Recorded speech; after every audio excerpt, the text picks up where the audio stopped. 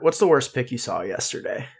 I mean, Chris Thompson going in the 9th round, pretty egregious.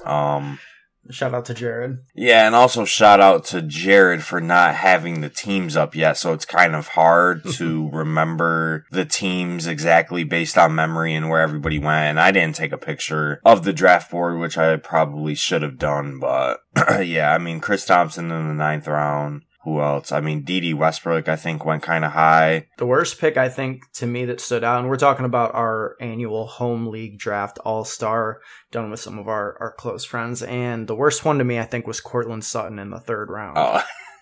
Ahead of, Allen Robinson, Juju, oh my God. Yeah, I mean, I got Allen Robinson in the 4th round, which I think is incredible value, but that was a pretty terrible pick as well. He should never go that high. He's going in the 5th and 6th round. And, I mean, that's what you get with home leagues, right? You get, the 2 or 3 people that might have done research. But then you get the other 8 people that are playing video games before the draft, don't give a just ready to burn their $100 and have no shot at the trophy. Playing Wii bowling and then 5 seconds later printing out the ESPN rankings.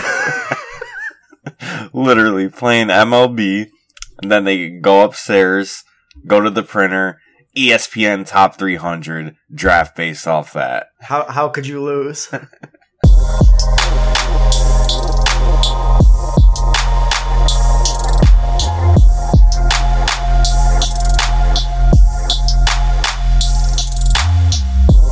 What's going on, everybody? Welcome to episode 86 of the DFS Dose podcast, your fix of daily fantasy sports information, strategy, and analysis. I'm your host, Ben Halver, as always, joined by Joey Carrion, and today we are here with our final off-season podcast. Yes, football is here. A few short days from now, we will be fully previewing the week 1 slate. Extremely excited for that, but we just wanted to take today to give, some final offseason thoughts, maybe a few bets that we like that we didn't really get a chance to talk about during our series of best ball centric videos. We also did our last episode 85, on an intro to NFL DFS. So if you're looking to attack these upcoming slates for the first time, you could definitely find some interesting information there. Joey, can you tell the people how they can support the podcast before we get into some of these bets that we like for 2020? As always, you could support the DFS Dose by subscribing or following us on every major podcast platform, which includes Apple Podcasts, Spotify, SoundCloud, Podcast Addict, and Stitcher, just to name a few. And then you can leave a rating and review if you're feeling generous. And then you can also follow us on Twitter at the DFS Dose. Our YouTube channel is also the DFS Dose. And then you can go ahead and check out the website, thedfsdose.com, where we're going to be putting some DFS-centered content. So that is the best way to support us. And I'm just hyped that football is finally here. It's been a long offseason, Ben. Oh, it has been. And, it's been one where we've been thinking, is it going to happen? Is it going to be a shortened season? But everything is on track. It started off shaky, but the way things have gone, I don't know. Yeah. I'm feeling good about it. NBA's on, MLB's on, college football just started. Now it's time for the big daddy to start, the NFL, and I'm hyped. Yeah, I am as well. Before we get into some of these bets that we like, Joey, real quick, some news broke, I think yesterday maybe, or maybe 2 days ago at this point, but Adrian Peterson to Detroit. How do you feel about that? I should ask you how you feel about that as a resident Lions fan of the DFS Dose. Well, I feel like it's being misinterpreted on Twitter. I feel like it's being looked at as a major knock to DeAndre Swift's value, which I can see. Obviously you don't want anybody being added to a backfield, making it a 3-man backfield for a player you like. But at the same time, I think that it's more of an indictment on Kerryon Johnson than it is on DeAndre Swift, especially considering, reports out of Detroit have been that Kerryon has been wearing a knee brace all throughout practice. He's not missing practice per se, but he has had this knee brace on. They invested a 2nd-round pick in DeAndre Swift. I think that the Lions are showing us through their actions that that Kerryon's future in Detroit is, questionable at best. So I get it. The Lions saw AP tear them a new one for years and years and years when he was with the Vikings. So, I get it. I'm sure he will offer some good depth for them, but I don't expect him to have much of a role. I wouldn't draft him. And I think that the best way to attack this news is just draft DeAndre Swift at a discounted price if you have that opportunity. Yeah, and I think he ended up going in like the 6th or the 7th round in the All-Star draft, which I thought was one of the best picks in that round, especially if you can get him at that discount with a washed-up Adrian Peterson. But speaking on the other side, in terms of the Washington football team, Antonio Gibson is going to be the starter. I'm guessing maybe it's a Peyton Barber starts type of gig, but then Antonio Gibson plays the majority of snaps. Honestly, we don't know at this point, but I went against, all my morals. I went against everything I believe in, and I drafted Antonio Gibson yesterday. It wasn't the 9th round, so it wasn't in the 6th or 7th. It wasn't the 9th round, but I feel dirty. I feel ashamed. And I just don't know how to feel having Antonio Gibson as my running back 3 in that specific team and in another draft that we did. Right. Yeah. I mean, the thing is he has the upside. They're clearing out AP. He's going to get some touches. It's just, and we'll talk about this for sure on our episode on Thursday detailing the week 1 slate. But I mean, Antonio Gibson is setting up to be just stone chalk on DraftKings. He's like 4K, and everybody's going to want to play him. And, we'll get into more depth about that, but like that's a full fade in my opinion. I'm sorry. He is not coming out after getting like 75 touches period in his college career and then going to get 20 week 1 touches in the NFL. No shot.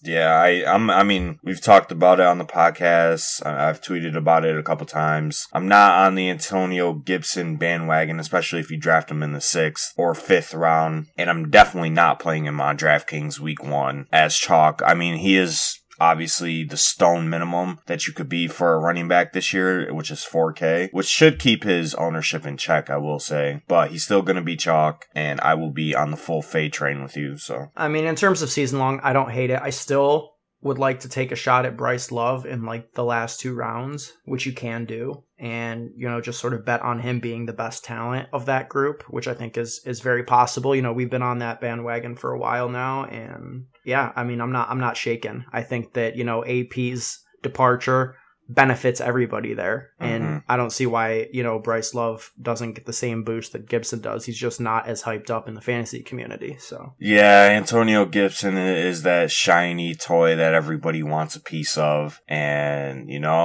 it could work out, but I think with Ron Rivera's past of playing older running backs past their prime, I think people are misinterpreting the Washington football team's running back situation. And just from a general theory perspective, they're going to be a terrible offense, and I want no parts of a running back committee that's going to play 3, maybe even 4 running backs every single game. So yeah, I think we said it months ago, you could just stop at Terry McLaurin with the Washington football team, and I think that that's still true too. And Logan Thomas. Don't forget Logan Thomas. Yeah. How could I ever? All right, let's keep it moving. Joey, do you have perhaps a win total that stands out to you? We did this, a few months ago, but I figured we could check back in right on the eve of football starting and see what stands out to us after the offseason transpired.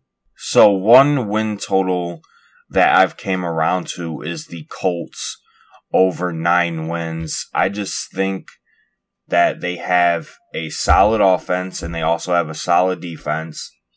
They're in a division that they do have some good teams, but they're also playing against the Jaguars twice.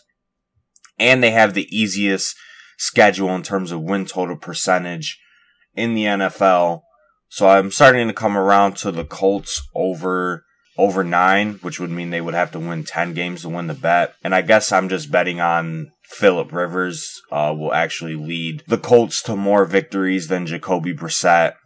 With Frank Reich there, who is a solid head coach. So I like them over 9. I also like the Texans over 7.5. I think that's pretty low for the talent that they have on offense and on defense. So Those are 2 win totals that I like, but ultimately, I would still pick the Bengals over 5.5 as my pretty much guaranteed lock. I think they'll win 6 games. I could see it. I mean, they do play in an extremely difficult division with, the Steelers there and the Ravens, obviously, and, even the Browns to a certain extent being one of the more talent-heavy teams. Just a matter of if they can put it together or not. And the win total that I like the most here is the Buffalo Bills. Over 9.5, you're getting plus money on it, plus 163 for them to win 10 games or more. And I mean, look, the Jets might be the worst team in the NFL right now. The Dolphins, not too far behind them. I think that they've got a lot to look forward to with the Tua era, but that is a ways off. Fitzpatrick is named the starter. I mean, he may only start for 3 or 4 games before Tua takes over, but even still,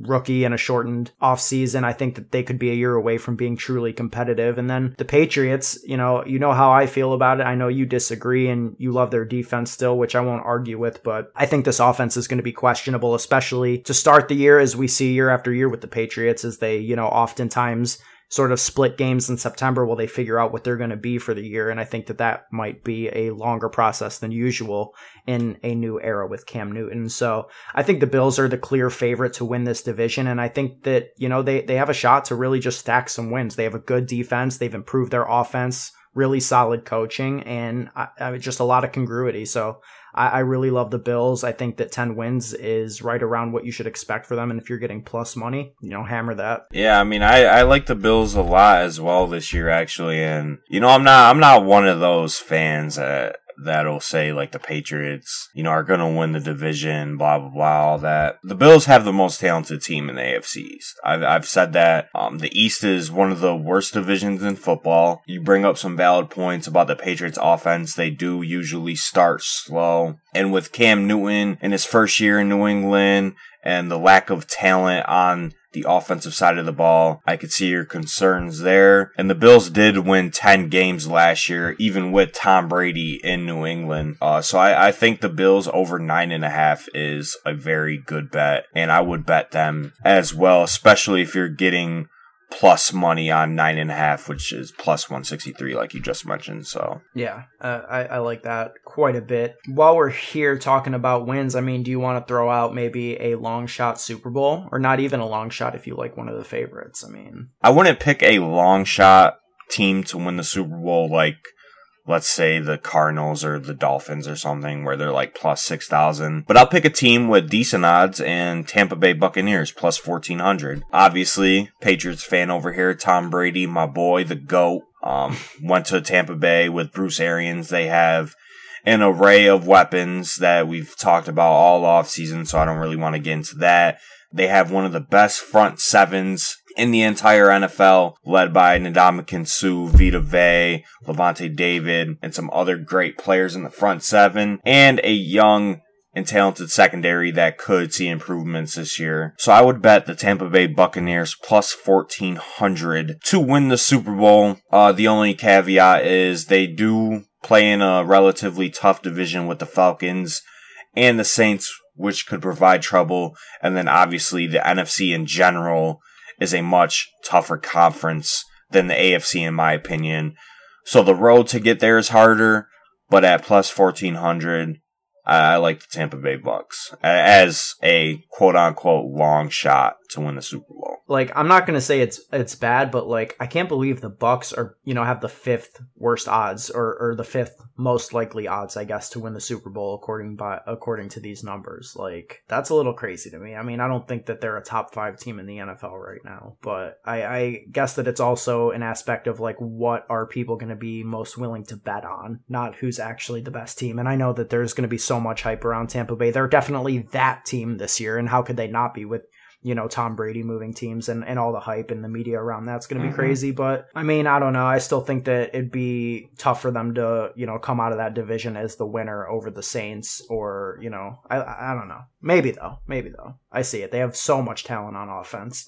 For me, I like a little bit better odds on. I would take the Bills again here, for all the reasons I just mentioned at plus 2,500. I think that they have a decent shot to make a run. And at the same odds, the one that I really like is the Pittsburgh Steelers at plus 2,500. Again, similar to some of what you're saying with the Bucks. They play in a really tough division, but I mean, plus 2,500 for Big Ben coming back into what should be a loaded offense with a ton of weapons and one of the better defenses in the NFL as well. You know, I think that they could make a deep run this year. And the only thing with the Steelers is they'll have to beat one of the Kansas City Chiefs or the Baltimore Ravens, which is obviously a tough thing to ask out of any of these other teams besides those two, because they're the clear-cut best teams in the AFC. So that'd be my only issue with betting a team like the Steelers or the Bills. But like when it comes to playoff time, anything can happen, as we saw the Titans beat the Ravens last year in the playoffs. I just don't know if they have the firepower to keep up with a team like the Chiefs when it comes down to it. But I could see why you would bet on them at plus 2,500 odds. It's pretty good odds for good teams like the Steelers and the Bills. Yeah, for sure. And then I guess the last thing here would be like a player prop or two if you got anything that really stands out to you. Yeah, so I have a rushing prop that jumped off the page to me, and that was James Conner over 775 rushing yards. Now, there is concern with James Conner as he hasn't played a full season in his career. Now, I will note his rookie year, Le'Veon Bell was there, so he didn't really have much opportunity. But after Le'Veon Bell left Pittsburgh, he became the starting running back, and he started 12 games in 2018 and had 973 rushing yards. And then he ended up only playing in 10 games last season and accumulated 464 rushing yards. So there is concern that, he might get injured or that he's injury prone. But James Conner is a running back that I think is really talented. I drafted him in the 3rd round in All-Star, which I was surprised that he fell that far. And Mike Tomlin is a coach that wants to use a workhorse running back. I don't put much stock into Benny Snell or Jalen Samuels. I just think those guys are pass catching specialists. But the thing with James Conner is he can catch passes as well. In that 2018 year, we saw him catch 55 balls. And he caught 34 balls last year in 10 games, which is a solid number, 3.4 catches per game. And I guess it's just an indictment on that I think James Conner is a good running back, and if he plays a full season, which I will project that he will, I think he can easily smash this mark in a great offense with great skill players like Big Ben, Deontay Johnson, Juju Smith-Schuster, which should open up some running lanes for James Conner, and the Steelers have a solid offensive line. Over 775 rushing yards at minus 110. Lock it in for me. It's one of my favorite bets. Yeah, okay. I actually agree with you, and I thought that you getting him in the 3rd round was one of the better picks of that home league that we were in yesterday. And the player prop that I wanted to talk about is a man who you mentioned and, has some familiarity with James Conner. And that's Le'Veon Bell, his former backfield mate, who is now with the Jets. And I think that under 1,200.5 yards combined, receiving and rushing, is a stone lock for him. I mean, he had over 300 touches last year and finished with 1,250 yards. I mean, his numbers are coming down. They just are. I mean, between Adam Gase and him beefing over whether or not he's actually injured, between the addition of, 37, 38-year-old Frank Gore, who apparently has been running with the ones over Bell, I just think the Bell's numbers are coming down. I think they're going to be running the ball less because they're going to be getting smoked because the Jets have the worst secondary in the NFL right now. And I don't see it for Lev Bell. I think he's going to have a terrible year, and under 1,200 is like a stone lock in my opinion. That's free money at minus 110. Yeah, I mean, I think the entire fantasy community is down on Le'Veon Bell this year. I don't think I've seen anybody tout Le'Veon Bell, and that just goes to show that Adam Gase is a donkey. This is their best player on offense. Now, you might consider him washed or, he sucks if you think that. But this is still a running back that I feel can get the job done if put in the right situation. I mean, he's only a few years removed from being, the number 1 or number 2 fantasy running back. Yeah. And obviously we know his skills as a pass catcher. This coach is a coach that limits his players' upside. This is a guy who doesn't like Le'Veon Bell. He didn't even want to sign him. This is a team where the GM and the owner signed Le'Veon Bell without even asking Adam Gase, essentially. Adam Gase wanted to trade this fool, last year? Or in the offseason of last year. Before he even played with them. Yeah, he didn't even want Le'Veon Bell on his team. That just goes to show you how much of a donkey Adam Gase is and why you should be fading Le'Veon Bell. The writing is on the wall. It's just up to us to interpret it. Great player in a terrible situation, probably in the worst situation possible for his real life and his fantasy outlook in 2020 and however long he stays with the Jets. I think the last one we can close this out with one. I mean, this is our last show, right, of the offseason technically. So I'd be remiss if we didn't bring up Darius Slayton, whose player prop is set at under 725.5 yards. Joey, stealing money. He had more than that as a rookie who played 14 games and barely played to start the year. What are these people thinking? Like, Darius Slayton isn't a stone cold lock to go over 1,000 yards in 2020. What are we talking about? I mean, they must be part of the Sterling Shepard and Golden Tate committee, because Darius Slayton, we've talked about it, said it numerous times on this podcast. Darius Slayton is the GOAT. He's the best wide receiver on the Giants. He's the only deep threat that they have, which obviously comes with a lot of upside with Daniel Jones. And this is a guy who's going to get over 1,000 yards easy this year, even with Sterling Shep, Tate, and Ingram there, if they even stay healthy. Sterling Shepard, he's a concussion away from being out of the NFL, and Golden Tate is an old bum. Like, what are we talking about here? You know? I don't know. I'm just surprised because, DraftKings is usually a company that I look at as, being very successful and liking to make money. And this is just directly contradicting any semblance of, wanting to be profitable by giving away free money and letting us, take the over on this. So I don't know. I mean, DraftKings, thank you for the free money. Over 725.5 yards, Darius Slayton, lock it in. Yep. Easy lock. And I think as a podcast, we have to bet on it. We have to put our money where our mouth is, especially on Darius Slayton, as we have a lot riding on him this season. So, and speaking of the season, Joey, it's time. Thank you for building the podcast with me. I appreciate it. This was an awesome offseason for us. I appreciate all the listeners out there who, discovered us. We've seen our numbers growing, and the support is great. And we're just really excited to, both be putting out content that people are gravitating towards, and hopefully, we can help you guys make some money this year, because that's the goal. We're going to sail to the money. I'm winning $1 million this year. Yeah, it's going to be lit, just to put it in simple terms. It's going to be stupid lit. That's a fact. Follow us on the journey. We will be putting out a ton of content, and you can actually check our Twitter, where we will be posting our full content schedule by the time this podcast comes out. So you know exactly what we're putting out every week and where you can find it. Yep, for sure. All right, guys, thank you for listening. We will be back on Thursday with our full week 1 preview.